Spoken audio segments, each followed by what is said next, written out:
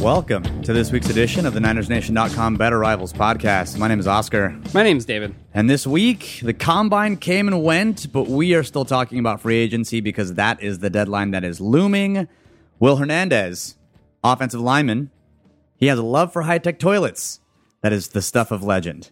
Go ahead and Google Will Hernandez first purchase and let me know what you find. And, of course, the big news today is that the Seahawks are no longer the Legion of Boom. They are the Legion of Gloom. This is a team that is literally falling apart right before our very eyes. Martellus Bennett has been officially traded to Philadelphia.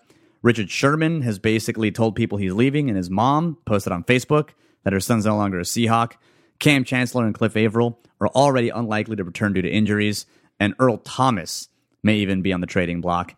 This could be a whole new Seattle team, and one that does not look like your, 2-year ago Seahawk team, last year's Seahawk team. I was going to say, this isn't your dad's Seahawks team, but it's not your Seahawks team. It's not your 2 months ago Seahawks team. It's going to be really weird. I mean, for them to lose, he had Russell Wilson was the only, once Marshawn left, right? Marshawn left, and then Russell Wilson was the only key identifiable piece on offense that you really looked to. And everything else was on defense. And now, maybe all of those guys are going to be gone. And it's really, really strange. I don't know what it looks like to have a Seahawks defense out there that doesn't have Sherman and that doesn't have Michael Bennett and that might not have Cam Chancellor and Cliff Averill. Or, the Earl Thomas stuff is less likely, right? Yeah. But, they're still, taking offers for him. If somebody wants to give up enough. It's just, the whole thing is very strange. It makes sense that they're pressing the reset button considering some of the stuff that's happened, but it's just going to be weird. It's going to be weird to watch them. It's going to be really interesting when the division is highlighted by the Rams-Niners rivalry, and the Cardinals and Seahawks are fighting for table scraps in the NFC West. It's the NFL, man. Hey, man. Parity. Life comes at you fast. Other news in the quick rundown before we get to the free agency mailbag that we're going to tackle this week is that the 49ers are reportedly in discussions, or were in discussions, with the Broncos to trade for Aqib Talib, but that deal is unlikely to get done. Aqib basically wants to go to the Patriots, and he wants to be released in order to be able to pick a spot, and honestly, you can't blame him from a player's perspective, but that means that the Niners are unlikely to make that trade and may have to try and go after him on the free agent market. And I think that's fine. It's not that I don't like Talib as a player. He's been, I think, a really good player for a number of years now, and would certainly help them out. But I don't know that he is better than what's already available on the free agent market, especially so much so that it's worth giving up whatever sort of draft compensation that you would need to get in order to acquire him. So while going the trade route, typically means that it's more of a sure thing, right? You're not really, bidding against other teams as much necessarily as you are on the free agent market. I just think that, the odds of them being able to bring in somebody just in free agency without having to give up the extra draft capital is a route that makes more sense with where they're at right now. Talib is entering his 10th year in the league. His best years were his last 2 based on Pro Football Focus's grading. He had an elite year in 2016, and he had a very, very good year this year and rated out at about an 86, which compared to the other corners that we're looking at least based on last year's performance, would definitely put him at the top of that class. But of course, you have to think of age you have to take age into account, and you also have to take into account the fact that if we were to trade for him, we would give up something that is a scarce resource as opposed to giving something which is a non-scarce resource, money. And for the Niners, it's, good problem to have, but you can throw buckets of money at someone. When you start talking about draft picks, you're talking about something very, very different. The other news is that Norwell apparently is going to go to the Giants. That's supposedly a done deal. I mean, who knows? What we know about free agency is that oftentimes these deals do get discussed in principle even before that tampering period. Oh yeah. So it's not unusual to hear some of these things come out now. There's actually a really good article in Monday Morning Quarterback about 3 weeks ago that talked about the true life cycle of a free agent deal. I would very much invite you to go read that on Monday Morning Quarterback because it's very insightful. But the key takeaway was that by the time the tampering period begins, agents for players know really who the top suitors are, roughly what the contract parameters are going to be, and then it's just arguing over the details in that tampering period so that you can get that deal signed as soon as free agency opens. And I don't think it's that much of a surprise, Norwell obviously going to New York, where there's the Gettleman connection, who, of course, was in Carolina previously. So, I mean, it makes sense that he would be high on the Giants' priority list and that Norwell would maybe be a little bit more comfortable going there to a general manager that he knows, more so than other teams. So, yeah, I mean, the idea of it, again, makes sense logically, I think. Whether it actually ends up happening, we see a number of things that appear to be a done deal don't actually end up working out once free agency actually opens. So, it's worth maybe holding out a little bit of hope, but I think there are going to be other options in the interior offensive line market to where this isn't necessarily that big of a deal. So let's get to the questions, because we've got lots of questions and we've received many from our listeners. Thank you to anyone who sent a question in. We may not be able to get to all of them, but hopefully we're going to hit a representative sample and you'll get your question answered, even if it's not specifically your name that gets called out. But we're going to talk about general topics, and we're going to not probably answer as many questions as we have in the past, but hopefully talk a little bit more about the topics that we have in front of us. The thing that I'm most excited about, I think, when we look through these questions is going to be mispronouncing everyone's Twitter handle. That's all on you. I'm going to put that all on your... If you've been listening to the Better Rivals podcast for any length of time, you know that we are amazing at names. This is one of the parts of our brand. I can figure out any Twitter name, how to pronounce it well, accurately, in multiple languages, no less. And so I'm really excited about the prospects of mispronouncing lots of names. It's going to be great. It's going to be awesome. So let's get to the mailbag right off the top. We have questions about Vinny Curry. Vinny Curry is reportedly going to be released. And now, of course, that the Eagles have traded for Michael Bennett, that seems all the more likely. So the question from Wyoming Sean, a good little softball opening the podcast. From Wyoming Sean, he asks, now that Curry has become available, would you sign him? And if so, what's the highest amount you would go? So, David, let's put Curry in the rubric, right? We wanted tier 2 or tier 3 players, that meaning that we wanted a player that you could build around, or we wanted a player that was going to be more of a transition player and provide some valuable skill over 2 or 3 years. And we wanted it at a position of need. Vinny Curry is an edge defender, and he's still pretty good, so he seems to tick all the boxes. Where would you put Vinny Curry in relation to the other edge prospects that we've talked about so far? I mean, I would put him right at the top of the list. I think from an ability standpoint, I think with where Junior Galette. So, if you haven't listened to the Edge episode, the Edge preview that we had, a couple weeks back now, Junior Galette was kind of the guy that I think from a talent, from an on-field perspective, is the one that makes the most sense, right? You have the top guys in Lawrence and Ansah off the market now, receiving the franchise tag. And Galette was the guy that had shown enough ability that brought a skill set to the table that the 49ers don't currently have, that kind of made sense. Now, he came with, I think, a lot of off-field question marks and red flags there that I don't think Vinny Curry comes with, right? So I think you're getting probably similar on-field production to what you're going to likely get from Junior Galette, but you're not going to have to deal, in all likelihood, with a lot of the extra problems that Junior Galette might bring to the table. I think Curry probably, because of that and because of the injuries that Galette had to deal with as well, is probably at a little bit of a higher price tag. So I think that's, part that definitely factors in. But I think he's definitely a guy that I think the 49ers should be looking at pretty seriously to bring in. Absolutely. I think he immediately jumps at the top of the list. When you look at what he was able to do from a production standpoint, we talked about Ezekiel Ansah's pressures and how they were not very high. Ezekiel Ansah last year had 37 pressures, and Vinny Curry had 47 pressures. His pass rushing productivity was just as high and actually a little bit higher than Ezekiel Ansah's. So you get someone who is capable of top 10 pressure on the free agent market. And that's exactly what the 49ers need, because the free agent, we said on the podcast, the free agent cupboard was pretty bare. Yeah. And so now you get something in that cupboard that you can go out and get. And I think it's a no-brainer that the Niners should very much try and sign someone like Vinny Curry. And I also just learned that he shares my birthday. So, oh, look at that. Cool. If that wasn't reason enough, John Lynch, I hope you're listening, but you should go and get... That just seals the deal, right? David's birthday birthday matters. David's birthday twin. It's got to happen. So one thing to note about Vinny Curry is what the Eagles are likely to do with him. And the Eagles are probably going to explore a trade, but if I were a GM, I wouldn't do a trade. I'd wait until he got cut. The Eagles are currently over the cap right now. I think they're about 10 million over the projected cap, and that cap is going to come due pretty quickly because teams have to be under the cap pretty early in the league year, and that league year has already started. It's going to start. March 14th is the start, and I think they have to be on the 14th.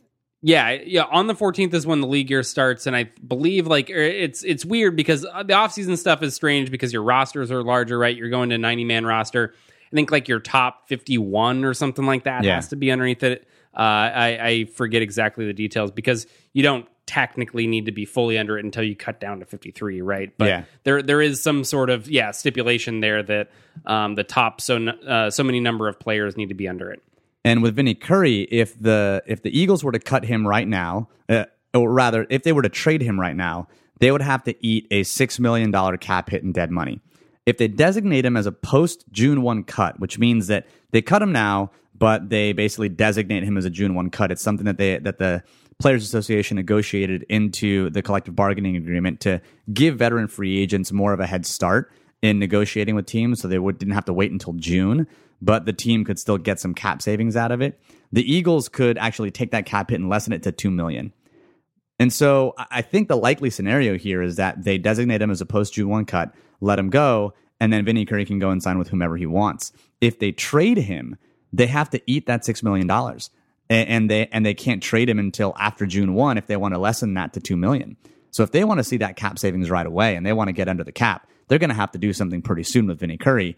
And the more likely scenario is that they release him with a post-June 1 designation, and that means that the Niners should be going ahead and making.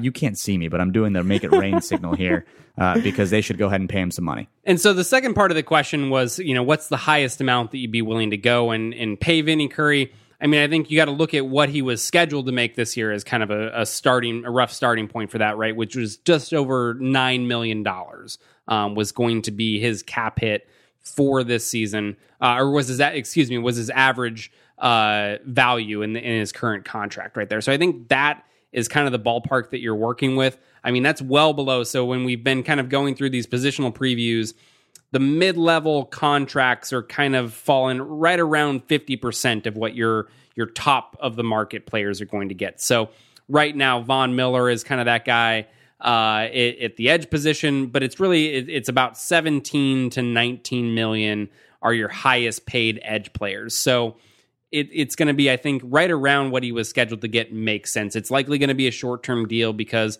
he is going to be 30 by the time the season starts this year. And kind of coming off of that where you're cut, I don't know that you're going to necessarily come out and command like a top-end contract with where he's at in his career right now.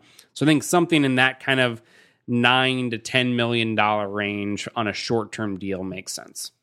So Vinny Curry, definitely someone we're looking forward to hopefully talking about signing when the free agency period opens, because he immediately becomes the coveted option at edge when you take all the other tags into account and the lack of really talent at the free agency for the edge position. So let's get to our next question. And this is going to be from Steven Olson. It's about tiering potential free agents. So he asked a couple questions and he said, given Norwell's age and skill and production, would you qualify him as a tier 2 player or tier 1 in our system? Now, if you haven't listened to the roster breakdown where we evaluated the Niners roster, we kind of created some tiers for where we saw players and where they fit. Tier 1 is going to be the core players. These are going to be the players that you consider elite, that you build rosters around, especially around positions of value like edge or quarterback. Tier 2 players are still very, very good players that you build teams around, but they usually fill a very, very specific role. And so, for Norwell, I think I would probably put him a little, it's tough because he plays a non-premium position, but I'd probably lean towards putting him in tier 1 simply because of his age and because of the contract dollars that he would command. I think that if you're going to commit that much money to someone, especially at a non-premium position, you better hope that he is an elite core of your team. And so far, he's proven that is indeed how he has played and how he will continue to play. But it's very, very much on the fence because he plays a non-premium position. Yeah, and I think that non-premium position designation kind of tips him more to the tier 2 player for me. I think he's like a very high-end tier 2 player, right? He's a very talented guy. We talked at length about how good of a player that he is in that final positional preview episode. He brings a lot to the table, right? There's a lot to like about his game, but ultimately having, even the best guard in the league still isn't as valuable as a number of other positions. So for me, that kind of bumps him down just a little bit. But yeah, obviously you're very happy with an Andrew Norwell quality player on your roster. All right, David, quick speed round. Where would you give me your quick tier for each one of these players? Allen Robinson. 2. Sammy Watkins. 3. Josh Sitton. 2. Malcolm Butler. 2. Jermaine Johnson. 2. Yeah, I can't say I disagree with any of them. I might put Allen Robinson, depending on how he plays. Like, that's the only one I would consider putting close to tier 1. Yeah, I think most of those guys, right, especially at cornerback, like cornerbacks, I think maybe the toughest one there to deal with, but nobody comes without question marks at that spot, right? So Butler, you have to deal with, okay, he's kind of coming off a relative down year for him, had the bench into the Super Bowl, so you have some question marks there. Tremaine Johnson, it's that, he's a very talented guy, but hasn't really put it all together for top end production. So there's some projection there. You're hoping that a scheme change and something that fits his skill set a little bit more will kind of get that top end production out of him. But there are question marks with both guys. So I think you're signing them as tier 2 players, right? You're almost certainly going to give nearly all of those guys long-term contracts, right? That commit a significant amount of money to them. But I think they kind of need to play themselves into that tier 1 category. Yeah, fair. Makes sense. All right. It's Sad Panda time. Steve, who actually did us a favor. Steve, longtime listener, knows that we're great with names and gave us a pronunciation guide. Excellent. Yeah. His pronunciation guide is Steve Bazicchio, which is not how I would have said it at all. Nope. For the record, I would have said Busicchio. Something like that. There's a lot of C's and H's in there. But Steve asks, what free agency signing would disappoint you the most? And luckily, the market removed a lot of those options for us. I mean, that's the thing is so, I mean, I was, texting with you about this, a couple days ago, and it was like, this is kind of great because a lot of the potentially very disappointing, very frustrating decisions that could have been made, we don't know if they would have happened, but that were potential outcomes, they got flat out removed. And I think that they're in a much better situation with a lot of the players that got tagged that would have been, I think, a little bit risky. I think Ansah was the guy for me where I would have been like huge eye roll and just would have been like, ugh. Just because it would have meant like a lot of people would have been like, yeah, we got our edge, we got our double sack guy or double digit sack guy, I don't think that would have happened. I think he would have been a huge bust. Ansah would definitely be up there. Le'Veon would have been higher on the list, but I honestly don't think that was even a small chance that was ever going to happen. No. Even if he became available, I'm talking about it. So like, there's obviously already, there was a small chance that he was going to hit the market to begin with. But even if that happened, given everything we know about Kyle Shanahan, about Bobby Turner, the running backs coach for the 49ers right now, and longtime Shanahan running backs coach, they have never been people to invest heavily at the running back position when it comes to spending top dollar or spending high draft picks.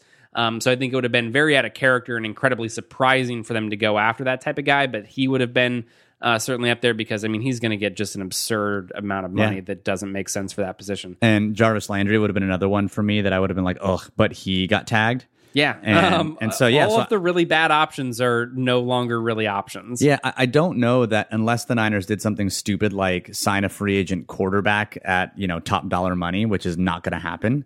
Yeah. I don't think the options are going to make me all that sad out there because even if you spend top dollar on something like Dion Lewis, I think that's great. Even if it puts kind of our running back cap in a little bit of a disarray, but I still think he's a fantastic player.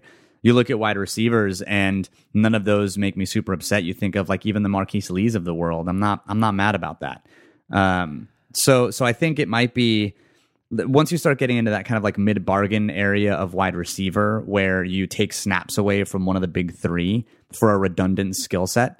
I think that would probably make me a little like, but there's not really a free agent that I'm staring at right now on this list where I'm like, I think that's a really, really bad decision. I think it would have to be at a position that wasn't as important. So I right now what I'm thinking is like overcorrecting at linebacker and going in and giving somebody a Malcolm Smith type of deal, right?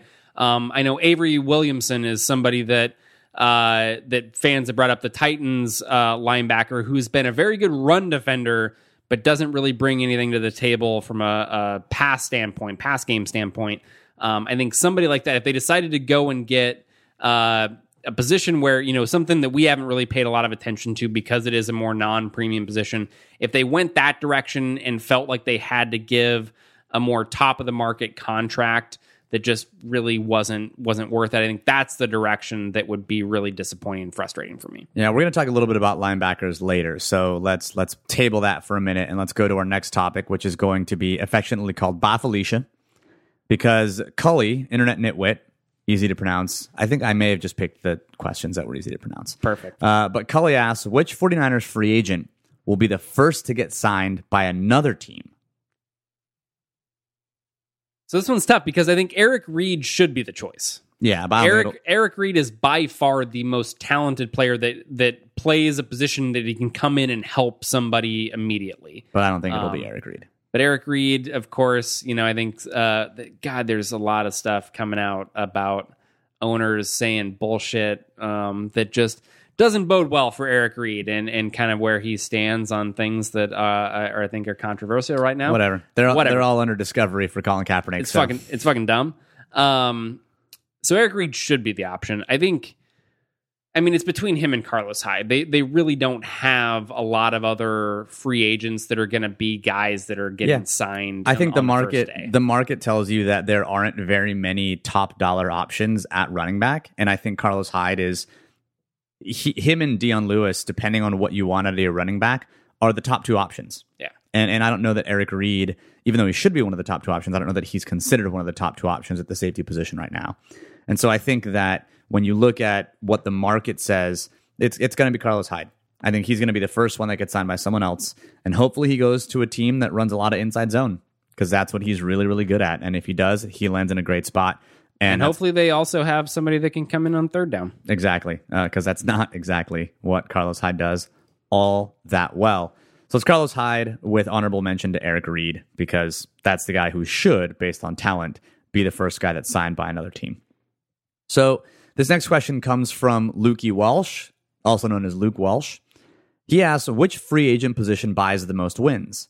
A mid-level guard, a mid-level corner, or a mid-level receiver? Corner. Easy. Yeah, I think it's corner, hands down. A guard is one of the most non-valuable positions in football. And there's even a difference between left guard and right guard. Like, left guard is less valuable than right guard, apparently, when you look at expected points. But when you look at receiver, a receiver is someone that can be made by your quarterback. Just ask Eric Decker and Peyton Manning. Like, that is, you don't pay money for that guy, because it's like, yeah, he can catch a lot of balls in that system, and that's great for him. But you'd rather pay the quarterback. When it comes to a corner, though, you're talking about a guy that you have to feel comfortable successfully, navigating a lot of different things in the passing game. And it's really dependent on their skill and what they can do well. And so I think that cornerback is going to be incredibly valuable, even if you're a mid-level corner, especially with the way that the league is very much about passing right now. It's got to be corner, hands down. Yeah, in order, it's corner, receiver, guard. Is kind with of a pretty big delta, I would say, between guard and receiver. Definitely. And I think receiver is, maybe a little bit closer. The difference between corner and receiver, and why corner is a little bit more valuable, is because corner is hard to find. I think receiver is very valuable, and what you're doing and what you're bringing in the pass game offensively is incredibly valuable to your ability to generate wins consistently. However, it's a lot easier to go out and find receivers. The positional scarcity isn't really there in the way it is at cornerback. So I think because it's tougher to find, if I know that I have equal caliber talents at both positions, cornerback is going to be more valuable, because it's harder for me to find that particular player. All right, so let's get to one of the other frequent... This really wasn't a question, but this came up on my Twitter mentions because I posted a tweet that said that I like the idea of acquiring someone like Allen Robinson, but I can't help but think that spending that money on a cornerback or maybe even a guard might be a better option. And I got a lot of mentions as a result of that tweet. And by and large, the prevailing sentiment was just spend money on all three. Just sign everyone. So my question to you, David, is can we really afford to sign all three? And if we can't afford it, should we? I think a lot of it depends on Robinson in this equation and what sort of contract he demands. If he ends up being in a position kind of like Alshon Jeffrey last year, where he's looking for more of a 1-year deal, prove it deal to go out and cash in on a bigger extension or a larger contract elsewhere later, then I think it could make sense to bring in all three.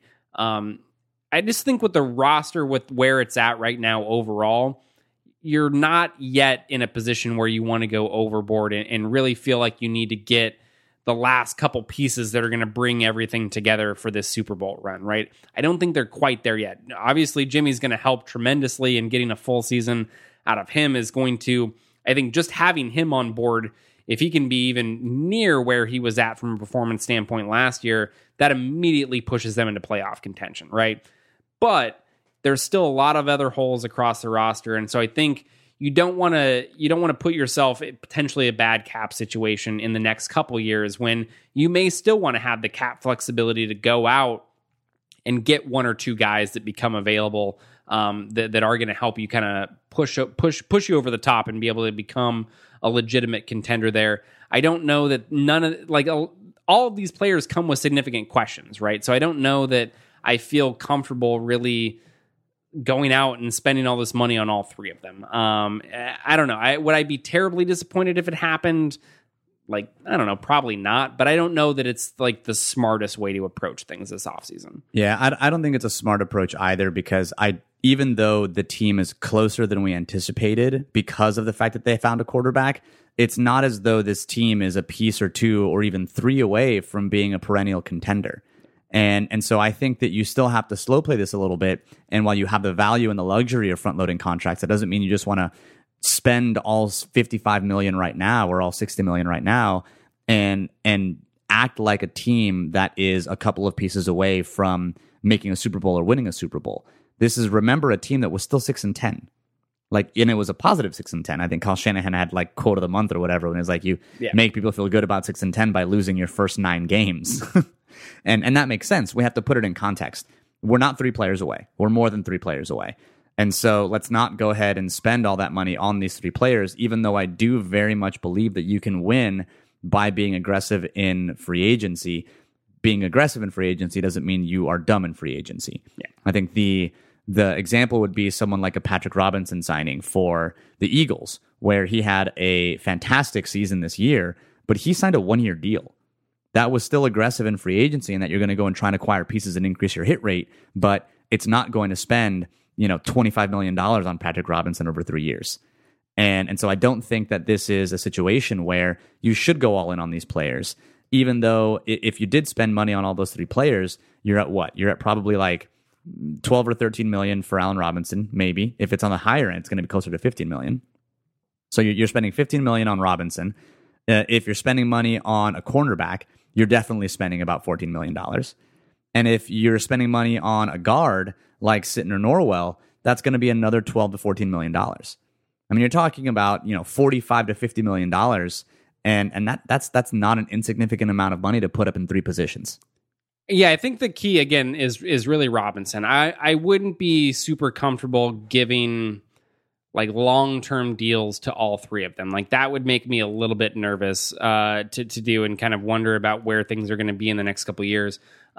But again, if Robinson all of a sudden is hey, I'm coming off injury, I don't want to get it locked into anything long-term, I'm going to take this 1-year deal and think that I can really cash in next offseason, then sure, because, again, if you go up against the cap in just this one season, that's not a huge deal. It's when you all of a sudden put yourself in a spot where, well, now I'm worried about being up against the cap for the next 2 or 3 years, and that's going to limit what I can really do and the flexibility that I have in free agency going forward.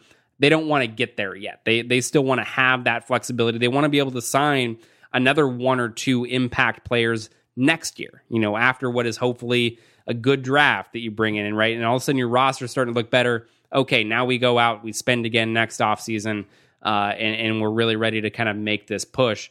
If you're giving long-term deals and paying each of these players at the top of their position level, which is likely what they would command for a long-term deal, I don't know that is the smartest way to go.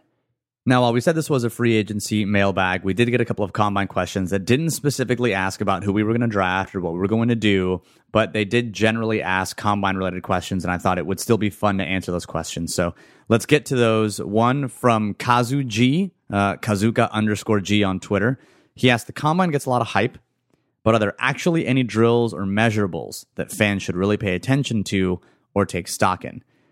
And I actually replied to him on Twitter because I was at home and I was on the couch and I was like, yeah, I'll answer that question. Forgetting that we were trying to save these for the mailbag.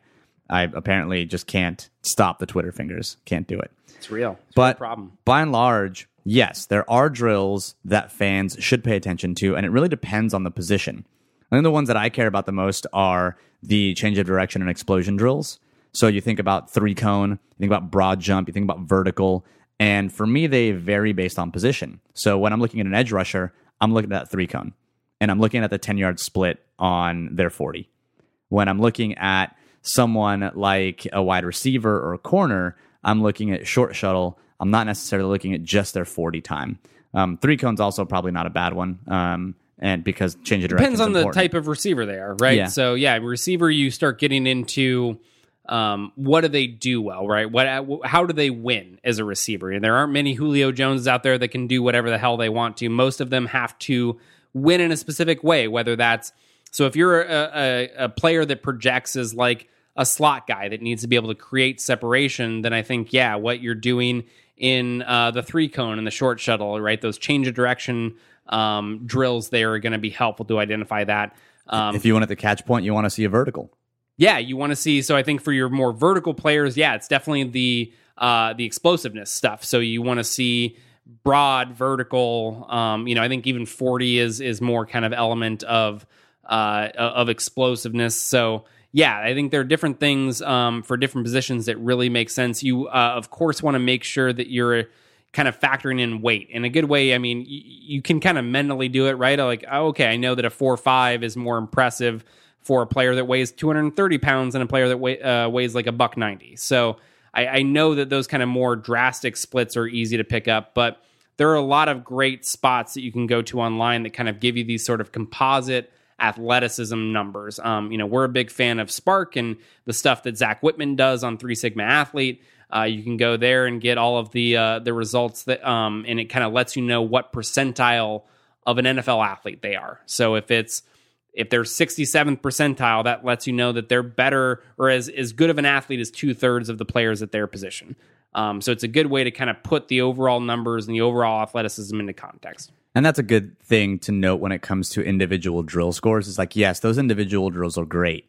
And I think it wasn't that Oklahoma corner that like destroyed the 3-cone. Yeah, like put together such a good 3-cone that people were wondering whether something was wrong during the timing of that 3-cone. Exactly. Like they actually checked to make sure. And they actually, the official one was the slower of the 2 3-cone, and it was still like 2 or 3/10 of a second faster than any 3-cone ever recorded. Yeah, so good 3-cone is usually anything under 7. As you're starting to feel pretty good about it. If you start getting guys like in the 6.8s, so you're like, man, okay, that's pretty impressive.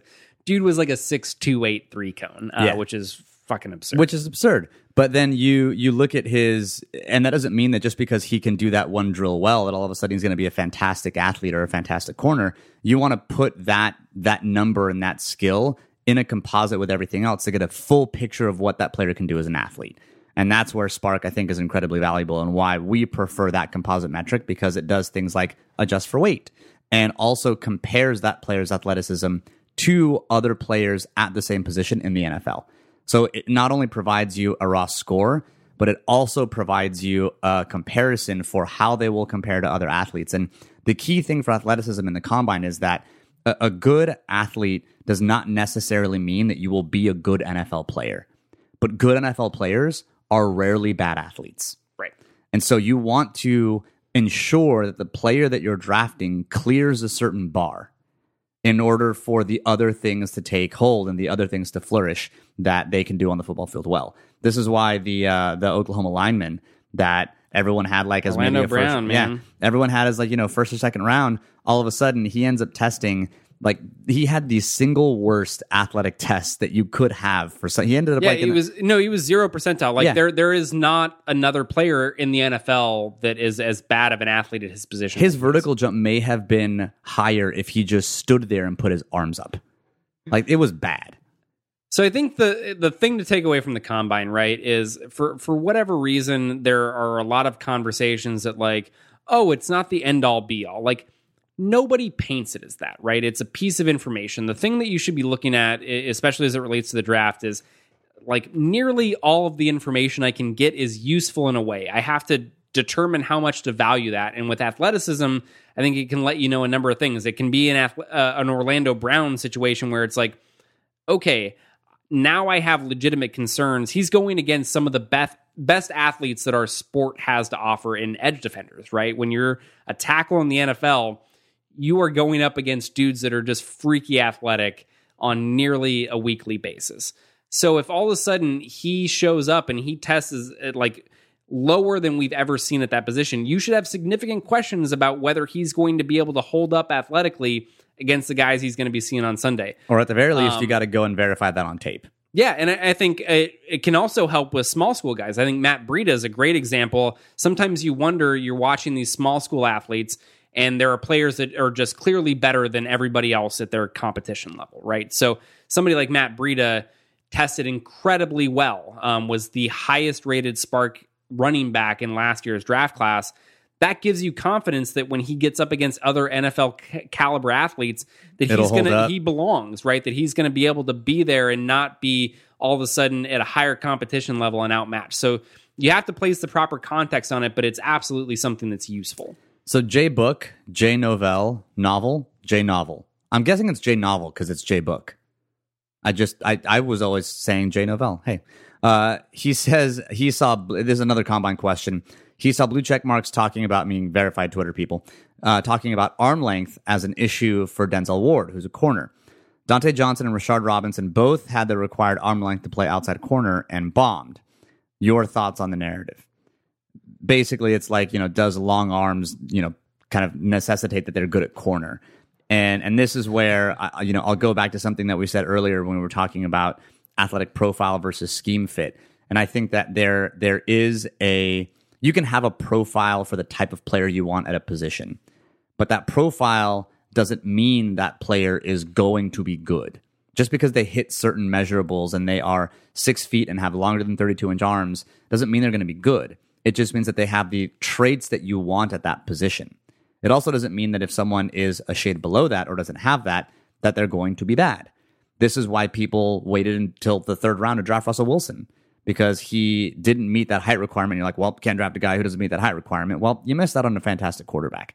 And while Russell Wilson is definitely the exception for the quarterback position, I do think that the difference between, 31 and a quarter inch arms and 32-inch arms shouldn't be that big of a deal. I think it goes back to applying the proper context to these things. Can they be useful and valuable? Yes. You look at a player like Akella Witherspoon, had, I think, 33-inch arms, right? Big wingspan. That is something that showed up on tape, right? When you watched his tape in college at Colorado, you saw a lot of plays where on vertical routes, he was able to kind of overcome maybe getting beat just a little bit and still get a pass deflection because he had that extra reach. You saw him get his hand in there on slants where, again, maybe he was a little bit out of position, but had that wingspan to be able to go in there and get his hand on the ball and break up the pass. So there was a very practical application. You have to ask yourself, like, why would I care about these certain criteria, right? The thing that you're worried about with arm length in this particular scheme is I want two things. I want the ability to be able to disrupt receivers at the line of scrimmage and get my hands on them and press. And then it's also the vertical routes and being able to play the ball when you're maybe not in ideal position. Those are kind of the two big things that gets you. But if you have a player, a cornerback in this instance, that doesn't meet those criteria, but can still do those things when it comes to doing actual football things, like that's fine. That still meets what you're ultimately trying to get. And Denzel Ward does it with speed, and he does it with explosion. Denzel Ward is a phenomenal athlete. So he is able to make up that ground and not get beat off him because he's got great recovery speed. And I mean, the guy ran like a 4.3 whatever 40, and so this is why Malcolm Butler, why we're not like terribly worried about Malcolm Butler being size. a good fit, is because even though he's undersized, the things that you're actually asking him to do on the football field that usually is tied together with kind of the measurables that you're looking for, he can do. And so it doesn't matter that he doesn't hit those particular requirements. And this is where we get back to the idea of there are positional traits, and then there are things that you ask a player to do in the scheme. And those positional traits and what you ask them to do in the scheme are usually tied together.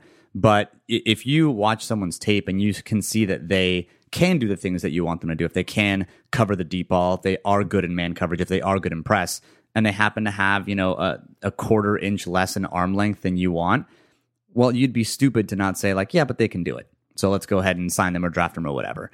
Because you have to marry the two. It's another piece of the puzzle that creates the picture of the player that you're trying to project. Definitely. All right, so let's get to some slightly different questions. We always expect, whenever we do mailbag questions, we always expect a question from Alex. He's a dual threat QB on Twitter because he comes in hot with the questions. And we always love his like tangentially related football questions. And he does one again, and it's a Black Panther related question, which, by the way, Black Panther, probably the second best Marvel movie in the entire Marvel universe. If we're talking about Marvel, behind Logan. If we're talking about like Marvel, wait, Logan's not an MCU movie. Are you sure? Positive. Because it's got Professor X in there. Is this like the X-Men? So like the X-Men is like technically Marvel, but it's not part of the MCU. It's not tied in with the other films. Yeah. How about Deadpool? Deadpool is in I think. No, Deadpool's not part of the MCU, but it's that was a Marvel movie, but it wasn't, again, part of the MCU, I'm pretty sure. Okay, in that case, then, I'm not even sure what the MCU is versus not, but... It's all the ones, like, people that show up in the Avengers, basically. If we're removing Logan and we're removing Deadpool, then Black Panther is, hands down, by far, the best movie in the MCU. Logan for sure. Deadpool, I may be misremembering. But, for me, I just thought it was, like, basically everything after Iron Man. If it was a Marvel movie after Iron Man and it wasn't one of the weird X-Men ones, it was part of the MCU. But Black Panther is the best one pretty easily, I think. I know others are going to be like, Winter Soldier and Thor Ragnarok and all this other stuff. But yeah, I think, Black Panther was dope. Loved every bit of Black Panther. I think I also really enjoyed most of the Captain America movie. Not the first one was fine. Like, origin stories are always like kind of is a little rough, but Winter Soldier and Civil War were both great. But yeah, Black Panther is right up there, like probably the best one. Yeah, if you're taking Logan and Deadpool off the table, the Black Panther's the best especially, one. The original Iron Man was great. Like it's kind of like the one that started it all is awesome. But yeah, loved it. Well, Alex's question: if you could choose one player on the roster to have the strength of the Black Panther for the entire season, who would you pick? Oh man, I don't know. So do you add it to? I'm gonna like buy time here a little bit. No, you add it to like a slightly lower level player to like bring him up, or do you add it to like a top level player to really just make him fucking insane? No, I'm going premium position, and I'm going high impact player. I'm either giving it to DeForest Buckner. Or I'm giving it to Solomon Thomas. Yep. Like, those are my two guys right there. Like, basically, there is not a quarterback a quarterback's going to have to throw the ball out at, like, Blaine Gabbert speed. In, like two-step drop in order to get the ball out, and that's that. And then we'll let the rest of the team do what it does. Yeah, I think DeForest Buckner is the fun one. Yeah. Dude would just, oh my God. He would be amazing. Yeah. But I would say Defoe or Solly. Yeah. Yeah, even Eric Armstead would be fun if you really wanted to like add, let me bring another like third piece in there. That'd be great. What if we gave it to Matt Breida? Like it wouldn't be Breida the cheetah, it'd be Breida the Panther. I think DeForest Buckner is the pick. Yeah. I mean, it would just you take like an already incredible player and just make him. And honestly, there's a piece of me that would give it to Solomon Thomas just to shut everyone up. All right, so we've got 2 more sections to get through in the podcast before we get to the very end, and the second to last one, the penultimate one, if you will, is going to be about non-premium free agents. Patrick J. Ramula, that's 2 L's, right? Yeah, Ramula asks, with how serviceable Jimmy G made our line with his pocket presence, should we really give big money to a free agent lineman? And so this kind of pokes at the idea of lineman being a non-premium position and whether or not we actually need to spend money at that position if we have a quarterback like Jimmy Garoppolo that elevated line play as he did at the end of the year. So that's the question, right? Do you pay money at guard if you've got someone like Jimmy Garoppolo? I don't think you have to. I think this was kind of the tough thing. The reason primarily that we ended up settling on, okay, guard should be maybe one of the 2 positions that we're really looking to go to the top of the market for, is because of a lack of other great options at other spots, right? Other more premium positions. Well, I'll stop you there because the question, I know that you're saying like we don't have to, but the question is, should we? So the question's a little different, right? Well, it's not whether we have to or not, because I think everyone knows that we don't have to. But the question, maybe I'll put the GM hat on you, and I would say, would you? I mean, in a vacuum, no. But I think a lot of the argument comes with what else is available, right? So a lot of times you're talking about opportunity cost, and it doesn't make sense to spend on a guard when I can go spend on another position that's going to have a greater impact. But if all of a sudden I don't have somebody available at another position that's more valuable, should I go ahead and spend that money on the non-premium position now, right? I think that's the situation that you're at now. In a vacuum, no, you don't spend top dollar money on a guard if you can help it. But in this particular offseason, with where things are at and what the 49ers need and what's available on the open market, I think, yeah, it does make sense. Yeah, I think the only thing that I would throw in here would be the fact that the draft is strong at interior linemen. And so it's I mean, that's totally fair. And that's another thing to consider. I know we haven't gotten to our draft breakdowns yet, but the draft is a strong interior line draft. And so you could make the argument that you don't pay because you end up, drafting a guard in the 2nd or 3rd round that is, even if it's not Quentin Nelson, it's still going to be a pretty good guard, and you don't have to pay top dollar, and you can spend that money on Allen Robinson or, whomever it is that you want to pay. So if the question is, should we really give big money to a free agent lineman? The answer is generally no. But given the year and where we're at, I think if we do, it wouldn't be that big of a deal. Yeah, I think pass protection in general is something that is more reliant on the quarterback than a lot of people realize. People generally put pass protection very, very heavily on the offensive line when the quarterback is a really a large component of that. And like vice versa, they give a lot of credit to the running back when really I think the offensive line is more important in the run game. All right, so next question in this category comes from Jeremy Arc7 on Twitter. Are there any decent linebacker options in free agency, or should we just look to the draft for that? And again, this is another non-premium position because linebacker is just not a position that you should pay a whole lot of money to. So the question is there anyone in free agency that we should go get, or should we just wait till the draft? I mean, there's nobody that I think that should be an early day sign, right? There's nobody that they should absolutely be targeting that we got to go get this guy early and pay him a significant amount of money. I'm looking at my list here, and it's organized by free agent and Pro Football Focus grade. And I see a name here, Navarro Bowman. He's 3rd highest graded free agent, 85.4, coming from the Raiders. Should we go after him, maybe? That's no. Also, that ship's already sailed. Yeah, that ship definitely sailed. Other question we got, I think that we chose not to answer, but we'll answer very quickly. Should we sign Frank Gore? The answer is no. Yeah, I love Frank Gore. I love everything. Unless you're gonna sign him to a one-day contract and let him retire, then the answer is no. So, is there anyone in free agency that you'd want to go out and get? I don't think so. I think most of the guys that are available in free agency right now are really more run first players, right? So I mentioned Avery Williamson earlier on. I think this point in his career, Navarro Bowman's a run first player. Yeah, absolutely. I think the one guy that maybe makes sense, depending on cost, is like Nigel Bradham. He's the one guy that is more of a coverage player than anybody else really that's available. That's a decent option. So I think he would be like a consideration, but you just can't. I just don't think it's worth spending a lot of money. Upgrading at linebacker isn't going to help you as much as going out and giving money to a top corner or going out and finding an edge rusher. Like that's going to help your defense so much more than whatever you go and do at linebacker in free agency. There's nobody that's going to be such a difference maker that it's worth going out and getting. Yeah, and I think that if you could probably sign a super cheap free agent, or you could draft someone in the third, fourth, fifth round. And I think that linebacker is one of those areas. Linebacker is the defensive equivalent of running back. The skills are not rare, and there are lots of people that you can get to do that fairly cheaply.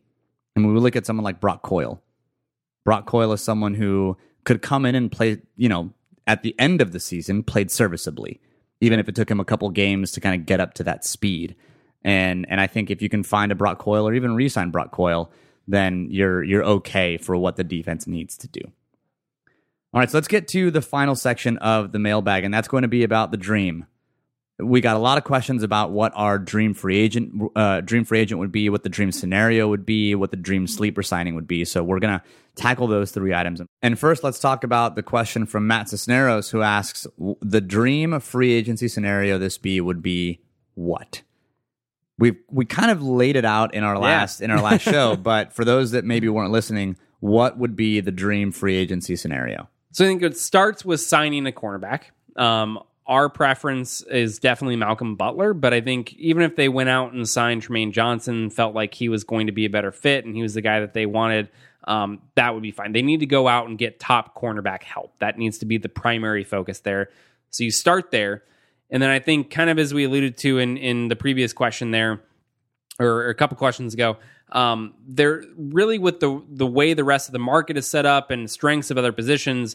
I think interior offensive line guard in particular is the spot that also makes sense to go out and get a top talent. I think Josh Sitton is the guy that makes the most sense right now, especially with Andrew Norwell.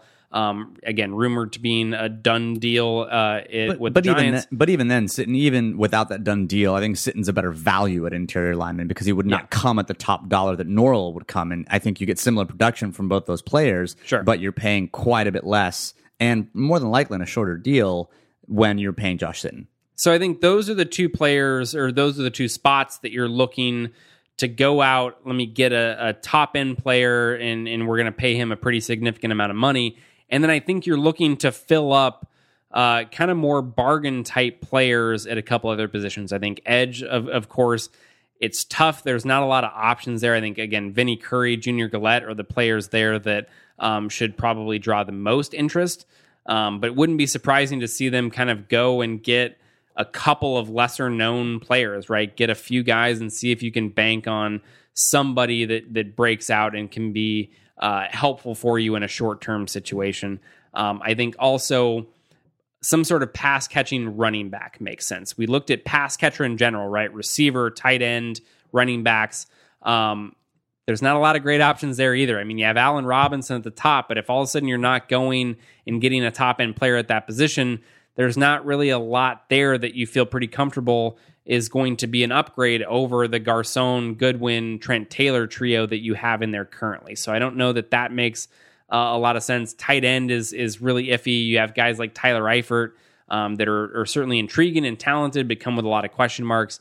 I think somebody like Jerick McKinnon, or if maybe his value is depressed, somebody like Dion Lewis, right, at running back could be an option. They really don't have anybody there on the roster right now that is a threat in the passing game. So I think that's a spot you can maybe look to upgrade. So your dream right now is Sitton, Butler, and who else is in the dream free agent class? I think McKinnon. So Jerick McKinnon is the guy if you don't get Dion Lewis, right? Dion Lewis, again, probably going to be, I think, overpriced for what the 49ers should go out and do. Jerick McKinnon brings a valuable skill set to the passing game that the 49ers could use and is probably going to come a lot cheaper. All right, let me throw this other scenario out at you. So that's kind of our stated official better rivals position for what it is that we want to have happen in free agency. But let me throw this other scenario at you and see what you think. You don't go after a top dollar guard. you don't go after a top dollar corner. You go after Rashawn Melvin at that mid-range, and you go after Vinny Curry at edge mid-range. You end up with like a mid-level guard, maybe like a Cluett, and you end up paying Allen Robinson, and that's like your splash free agent signing. So you pay Robinson, you get a mid-level guard, you get Vinny Curry, and you get Rashawn Melvin. So one splash signing, 3 mid-level signings, and that's what you go into free agency, or that's what you go into the draft with, and then you kind of fill around that with the draft. No, not really. I mean, so here's the reason why. And it really depends, I think, on the length of the contract for those mid-level players. Generally, I think the mid area, like the middle class of free agents, are the ones that you want to avoid. The place to go in free agency is I need to go and get a guy like at the top of the market that I feel very comfortable is going to be able to come in and make an impact. Or I want to go with I'm going to load up on, give me 3 or 4 bargain guys at this position and let me see who works out, right? Let me kind of take a chance there that's very low risk. The middle class players tend to be ones that you're kind of coming in, you're expecting a middle class player to come in and be your number 1 corner, for instance. And there are just so many more question marks with him. Those are the signings that tend to work, it tend to kind of blow up a little bit more often. It's when you're asking a guy to come in and play above what his true talent level is. So I think loading up on kind of mid-level players is generally a poor free agency strategy. If you're going to go and spend money and commit money, go and get the guy at the top that you feel more comfortable with. It's likely to be a more worthwhile investment, I think. Incidentally, I said Cluett earlier when I was talking about guards. What I meant was Klein or Muhort. Apparently, I just combined their names. And Sure. when you combine Klein and Muhort, you get Cluett, I guess. Checks out. I would say that given the Vinny Curry news, if he is indeed released, Vinny Curry immediately becomes part of my dream scenario. Yeah. And I would say Vinny Curry, and if I have to sacrifice something else, I'm probably sacrificing a top-level guard. And I'm getting that mid-level, whether it be Josh Klein or Jack Muhort kind of guard to kind of fill in that gap. And if I get that edge player and then I get that mid-level guard, then all of a sudden someone like a Robinson becomes more of a reality, or Jerick McKinnon, or maybe Dion Lewis. And if we're going to look at more top dollar player, then Dion Lewis would be approaching that, even if his market's going to be depressed. So I would say if I'm going to create an alternate reality for the better rivals kind of free agent dream, I would say it's going to be Vinny Curry, and pick whatever Klein Muhort guy you want, and then Jerick McKinnon and Allen Robinson. In that scenario, I would very much prefer to just punt on guard completely to the draft. I'm not even signing that mid-level guard. I'm going to say, all right, I feel comfortable addressing these other positions. Re-sign Brandon Fusco. I'm going to re-sign Brandon Fusco, and I'm going to go and get a guard, day 2, day 3 of the draft. Yeah. And feel like I can get him in there. And then you're hoping on Josh Garnett in that situation. So I think if I'm not going to go and get Josh Sitton, essentially, then I'm waiting. I feel like guard isn't important enough, which is, again, totally fine. That's perfectly viable strategy to go with at this point. But you're just waiting. I don't think that it really helps to go after one of those mid-level players. So Ricky McGregor asks, who would be your dream sleeper signing? This is kind of an underrated free agent that you want the Niners to target. I think for me, it's Jerick McKinnon, hands down. I think he brings something to the table that the Niners don't have on the roster, and pass-catching running backs add a ton of value to a team, more so than they do as runners. And when you think of what Jerick McKinnon was able to do in the passing game, he was no slouch in the run game, but he's a very, very good pass-catching back. And when you watch his tape and you watch his film, you can almost see the passes from Jimmy Garoppolo getting into his hands and him making a couple players miss and gaining yards where there were none before. We love Matt Breida. We are basically like sponsored by Matt Breida at this point. But Matt Breida's strength is not a pass-catching running back. And there is not, I think, a pass-catching running back on the roster. And he would bring a skill set that the Niners don't currently have. And it would be a skill set that just isn't all that expensive. It just isn't for the kind of market that he has right now, I think. And so for me, that dream signing would be Jerick McKinnon. Yeah, he's the only guy I think that somebody that is intriguing for us that isn't really being talked about a whole lot. I think guys at corner, guys at edge, guys at guard, like everything's covered there. There wouldn't really be like an underrated, undervalued, under the radar type of signing at those positions. I think McKinnon, last season, there were 3 running backs that had both a 75 plus receiving grade from PFF and a 75 plus pass blocking grade from PFF. 2 of those players were Deion Lewis and Jerick McKinnon. The other one was Devontae Booker, and then Le'Veon Bell came just under that. His pass block was it was like 74 point something. Cut the guy. So that lets you know that, again, pass game is what is really important at that position. That's what the 49ers don't have right now.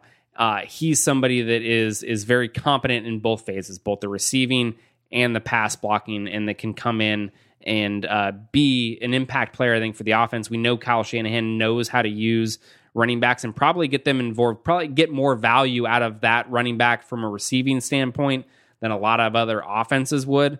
So I think, he could come in, be a pretty cheap player, and have a solid impact on the offense. There's one play that keeps playing in my mind when I think of what Kyle Shanahan does with the running backs, and specifically pass-catching running backs, and that's what he did in the red zone with Tevin Campbell. It's Coleman. I know, but Tevin Campbell's the guy who was part of my youth, and he sang lots of R&B songs, and so whenever I think of a Tevin, I immediately think Tevin Campbell.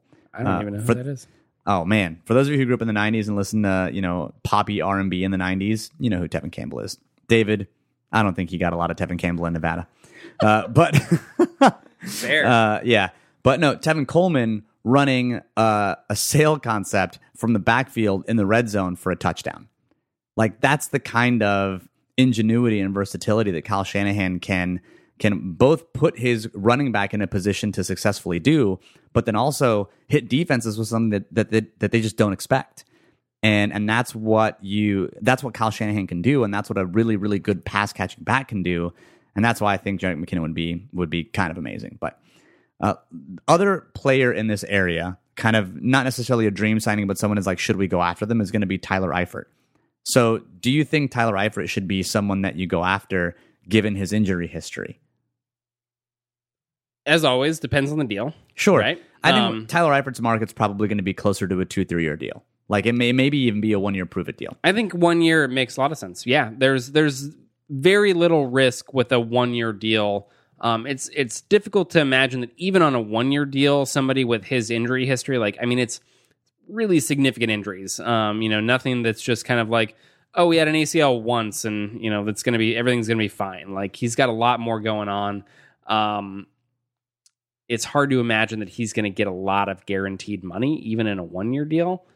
So, yeah, if that's the scenario that actually plays out, by all means, bring him in. Let's see if we can keep him healthy. He's an incredibly talented player that, if he's on the field, is going to make a pretty big impact for your team. So, yeah, go after him. If all of a sudden teams are going to be willing to give him a multi-year deal or guarantee him more money, then you're probably going to pass and be like, nah, I don't think it's worth the risk at that point. But yeah, if it's that 1 year prove it scenario, absolutely bring him on in. All right. So last question, and this is not a fan inspired question. This is my own. What's the one guy that you want to see the Niners sign? Malcolm Butler. Yeah. For me, it's got to be corner. And so for me, it has to be. It's got to be corner. It has to be. And the team is targeting corner. The fact that they're talking about Aqib Talib, the fact that they brought Vontae Davis in, like, they know that corner is a position of need. And I just want the Niners to hit that hard, and I want them to hit it heavy. And I think that's a big free agent signing. And I don't think that precludes them from drafting a corner high. And they should. You go and get a vet player that you're expecting to be, again, immediate impact there in a Butler, or if it ends up being Johnson, I think that's totally fine too. But yeah, you need to still go get another defensive back in the draft for sure that can come in. And again, pass coverage is so important. Your ability to stop the pass as the defense is really what makes you in today's game. You can't have enough players on the back end that can cover flat out. All right, so that does it for this week's edition of the Better Rivals podcast. Thanks to everyone who sent in a question. It was definitely fun, both reading them and answering them prematurely on Twitter, and also, in some cases, answering them again on the show. If you've liked what you've listened to, then definitely leave us a review on iTunes. It helps other people discover the show, and it helps our rankings, which they're hand in hand. When people search 49ers and they see a high-ranked show, they're going to listen, so it definitely helps us out. If you didn't like what you hear, fuck off.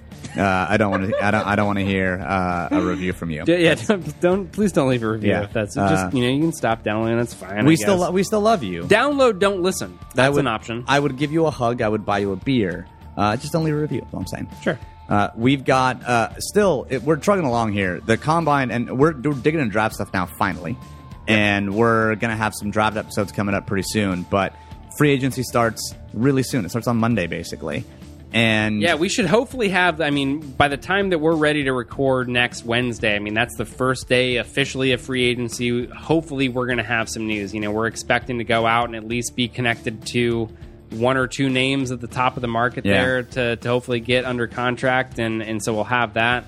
And then depending on how things go from there, we may or may not do another free agency episode or may just dive into the draft. Yeah, so we're looking at the third week in March to either kick off our draft coverage or do another recap of free agency, depending on how it works out. But then after that, we're going to have a recap of the draft, and then we're going to go dark for a bit because David is getting married. True story. Yeah, so and then we're both going to go out of the country at different times. Correct. So we're not actually having co-honeymoons, believe it or not.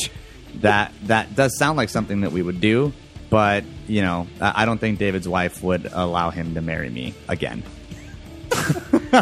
Would not be on board. Would decidedly not be on board with that strategy. So that about does it for this week's edition of the Better Rivals podcast. And as always, go Niners.